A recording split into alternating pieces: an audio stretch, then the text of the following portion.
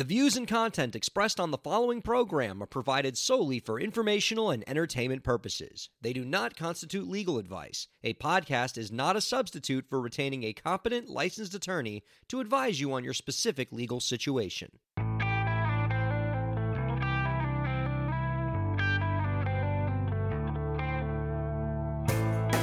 How's it going, everybody? Welcome to the show.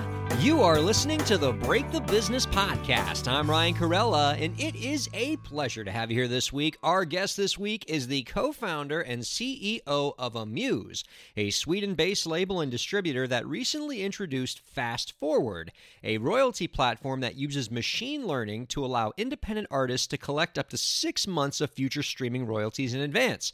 You can find out more about Amuse and Fast Forward by visiting www.amuse.io. Ladies and gentlemen, Diego Farias is on the Break the Business podcast. Hi, Diego. Hi, Ryan. Thanks for having me. Well, thank you for being here. I have seen your work from afar. I've always kind of seen news stories and a lot of press releases about Amuse and Fast Forward, and I'm like, what's going on here? I got to talk to this guy. I got to get some answers because it seems like you guys are really on the cutting edge of a lot of things that have a lot of implications for indie artists, so I'm glad to have you here. Before we talk specifically about Fast Forward, because I think that's really, really cool, let's talk about the company that houses that particular innovation, your label, Amuse. Tell the listeners a bit about your company and how it differs from the traditional record label. Yeah, well, Amuse is now on its third year of existence, so it's still early days for us. But we set out to build something based on all of the learnings and insights we had from being a part of the record industry, but more importantly, from being a part of the quickly transforming record industry in Sweden, which, as you may or may not know, started to change already back in 2007, 2008, when Spotify was introduced in our home market, because that's where Spotify is from. So we had a lot of experiences both from technology and from the early days of streaming, and we brought that into the company when we founded Amuse. So Amuse is basically a record company, to the point you were making, built on top of a distribution platform that uses data to identify emerging talent. So it's built on the new principles of music consumption, which is that every stream that is generated from any of the big music services creates this digital footprint. And if you can break that footprint down into its smallest pieces, you can start to gain a lot of insight about how music is being consumed, which is a strong indicator for where a song could be going in the future. Based on that information, we obviously work very, very close with the artists that we then determine we want to work with, and hopefully they want to work with us, of course. And then we work with them and try to create a career for them going forward. So I think that gives a quick and good introduction to what the Amuse idea is. Well, from what I saw, you have sort of a base product that you offer to anybody, and then from that group you can sort of select certain people that you think have a particular amount of talent or really something to offer, and then you can provide more specialized services to that cohort. Can you talk a bit about what that looks like? Yeah, so I mean, you said it very clearly, so I'm not entirely sure how much I have to fill in there, but I think the point is that there's a lot of information that you can gain, and I'm not talking about absolute numbers. I'm not talking about this kid grew from 10,000 streams to 15,000 streams overnight. I'm talking about all of the underlying granular information that's built into all of that. So we get provided all of the in-depth data from the different music services that provide that type of data. And then we break it down, we put it into our super cool data system called Lil Data. It's named after all of the cool SoundCloud rappers out there. And then we start to look for all of these patterns using pattern recognition and a bunch of other cool stuff to see what is special about how this artist is performing and how people are consuming this artist's music. So it's very different from a traditional A&R process. I mean, we don't have the artist standing in front of us. We're not judging whether or not, they have a hillbilly dialect, or if they're too big or too small, or if they're men or women, or if they look good or not. We're looking at how this music is being consumed. So it's a very democratic process as far as A&Ring goes. And then we start to reach out to the artist. They've been using our service for free, so hopefully they have a good opinion on who we are and how our business practices are. And then we approach them with a plan as soon as we know a little bit more about them and have reached out to them, and we take the next step from there. That's interesting. It's sort of like the sabermetrics approach to, looking for artists. The old school A&R is all about, the gut feeling of a record executive. Right. But you guys are data driven. You're looking at all these different metrics, and you're relying less on how they make you feel in your gut and more on what are these data points telling us in terms of predicting future success. So when you bring in one of these artists, to your full service label kind of option, what does the deal look like with the artist? How is it structured? Is it like a typical record deal, or do you do different things? So I think there are some major differences in how our label operates versus other labels. We don't acquire any rights. So all the deals that we do are for licenses. So we That's only what we like license. to hear. We only license rights, and at the end of the license period, the rights go back to the artist. We don't think that people actually want to sell their music. People might have other opinions, but that's where we come from. And then we give advances and we give marketing commitments. We always deliver on both the advance and the marketing commitment, so there's no funny business going on. Whatever we say we're going to pay the artist, we do. And then we split the revenues, usually 50-50 on the profit of these projects, meaning that when we've earned back the money that we had advanced, we split the profits on the project 50-50. So I think the key here is that we go all in label when we do this. It's not a distribution company that promised to pitch your song for 15% of your money or 25 or 35. I've heard horrendous cases in that space. This is a team is being built around you. Money is being spent. A risk is being taken. And I think it speaks a lot to when we decide to monetize. We think that it's perfectly fair for us to charge for the services that we provide when we really make a difference in the project. So that's kind of how the label setup is, or the label is set up rather. Wow, not owning the masters, not using any of those traditional predatory label techniques. I wish I could high five you through the video conference. This is I just awesome. accepted it. Air 5. Yes. Okay. So you're using all this cool data-driven stuff, and you're using all these different metrics. And one of the things that your company has done with these, impressive data resources that you've amassed is this new product called Fast Forward, where, as we said before, you're using this machine learning to project an artist's future streaming royalties. And then based on that projection, you're able to provide artists with up to 6 months worth of future royalties as an advance. Right. What? How does this work? Try to explain this to me, and I got no tech knowledge, but try to explain this to me, because this is cool. So basically, our label team has been using this type of a technology for some time. So we not only do we look at historic data, but we predict where a song is going.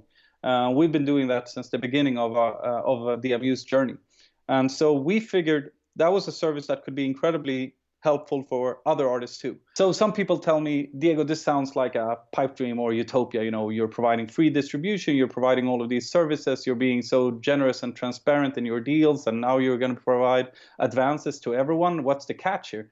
There really isn't a catch. There's a great way to build a business without being a predatory traditional label. So in the case of Fast Forward, we were using this type of a technology in-house already to create the types of deal flow that the label needed to be able to sign artists. And we figured we could probably productify this and provide it to more people. So basically what Fast Forward is, it looks at all of the artists in the distribution platform, which is just growing every day to a pretty crazy number by now. And it's looking at all of their collective data. I think we're getting north of 50 billion data points or something like that that's being used to predict these advances. And then we provide every artist that qualifies for these advances with a notification in their phone, and they get to see exactly what the breakdown is, why we're providing this, and then they can just go ahead and accept that. They accept the terms of the advance in the app, and then they get the money paid out a day or so later. So it's an incredibly slick and smooth transaction, but it's also very transparent and honest in terms of how the terms are set up. And so it would ostensibly allow artists to have, some good cash flow available to make large purchases, like if they're trying to fund a tour or their next album project. Instead of getting little drips of royalty money spread out, they can get a lump sum that they can really do something with. Yeah, exactly. And, the two examples that you gave are perfect. We've heard of stories of people paying for a mini tour, or, someone needed to build a big mix room, or, whatever it could be. But then there are all these other stories, because the reality of being an artist always sounds so glamorous, but there are all these other stories that are perhaps not as glamorous, where people just need $200 for something. And, I don't want to get into what details that could be, but it's an offer that could be of a variable sizes. So we've done deals from, $200, $300 up to north of 100,000. We've offered way more than that, but for different reasons, the artist didn't accept.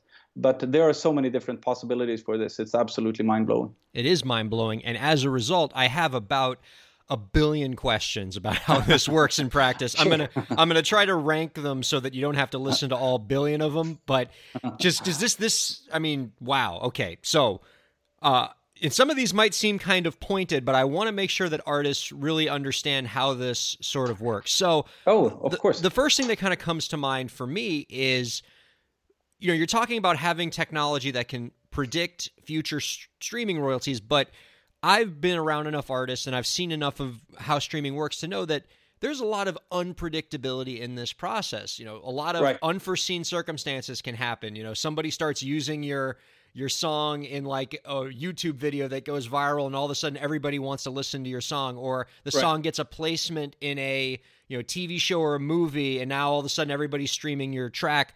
Like how can your technology possibly account for all the crazy things that can happen in the streaming world?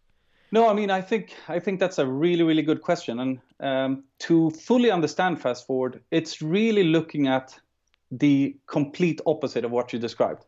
We have no technology to factor in the fantastic opportunities that lies in a song. What we're looking at is, what is the worst case scenario that could happen here? If this song just completely stops growing, what would we still have to be able to recoup this advance? That's what we're looking at. So no, we haven't come up with any cool technology. I mean, we're not sitting here with, remember that book from Back to the Future where they were seeing future scores and in basketball games or whatever? We don't have that, Ryan, I assure you. But we have really, really sophisticated ways of figuring out where this is going in the worst case. And that's what we can base our advances on. And so is this truly an advance in the sense that once the amount of streaming royalties sort of recoups, once the future royalties actually recoup what you've advanced the artist, does Fast Forward get more on top of that? Is it like a loan with interest? How does that work? It's not a loan, and it definitely doesn't have an interest rate, but what we do have is a fee associated with this. So what I was saying before about our license deals is that we believe that it's fair to charge for different types of services where we're really adding value into the situation. And I think providing 6 months worth of future royalties would count as one of those times when it's perfectly fine to charge for that service, because the money's coming out of our pocket to a certain risk or with a certain risk. So yes, there is a fee associated with this. The fee depends a little bit on the risk for each of these advances. So it could be someone who's been with us for a long period of time where we feel incredibly confident about the advance, or it could be someone who's new with us and has some more kind of doesn't have the same type of richness of data in our pipelines for us to have the same level of comfort. So the price could range depending on that risk. Okay, so now what happens in a scenario where your platform overpredicts the amount of future royalties? Does the artist have to pay you back, or how does that work? No, I think if we extend too much in an advance, then that's on our end. So I had to convince our board about this because it sounds a little bit weird. But if you can't recoup the advance that we gave you, we're not going to ask you to repay that. Well, that's really excellent. Well, that seems super, super cool, and I'm glad you're able to convince your board of that. So it makes strong business sense. Like many of these other things that I was explaining to you, we're not in this for the short haul. I think it's important for us to position ourselves as very artist friendly because we are, and the best way to show how artist friendly we are is to actually show them by our actions, and this would be one of those actions among many, if I can add. tell me about the rollout for Mhm. Fast Forward. Are you guys still in beta now? So no, it's launched. I guess nowadays there's very little time between a beta and a fully launched product. We started working with this before Christmas. So we started doing a couple of tests, and we launched a couple of additional tests in January and early February. But the functionality is rolled out. There's still some improvements to be made, but that's always the case with technology. So the base service is working perfectly, and we have a lot of people who have already accepted it. Cool. And you can check out more about Amuse and Fast Forward by visiting www.amuse.io. I want you, since we're talking about the future, and at this point the future being 6 months down the road, let's look at Amuse a little further out into the future now. Right. What does Amuse look like to you 5 years from now? You guys have a lot of VC behind you. People are really making big bets on what you guys are going to be doing. What does your relationship to the music industry look like in 5 years? Well, Amuse is proving that it works.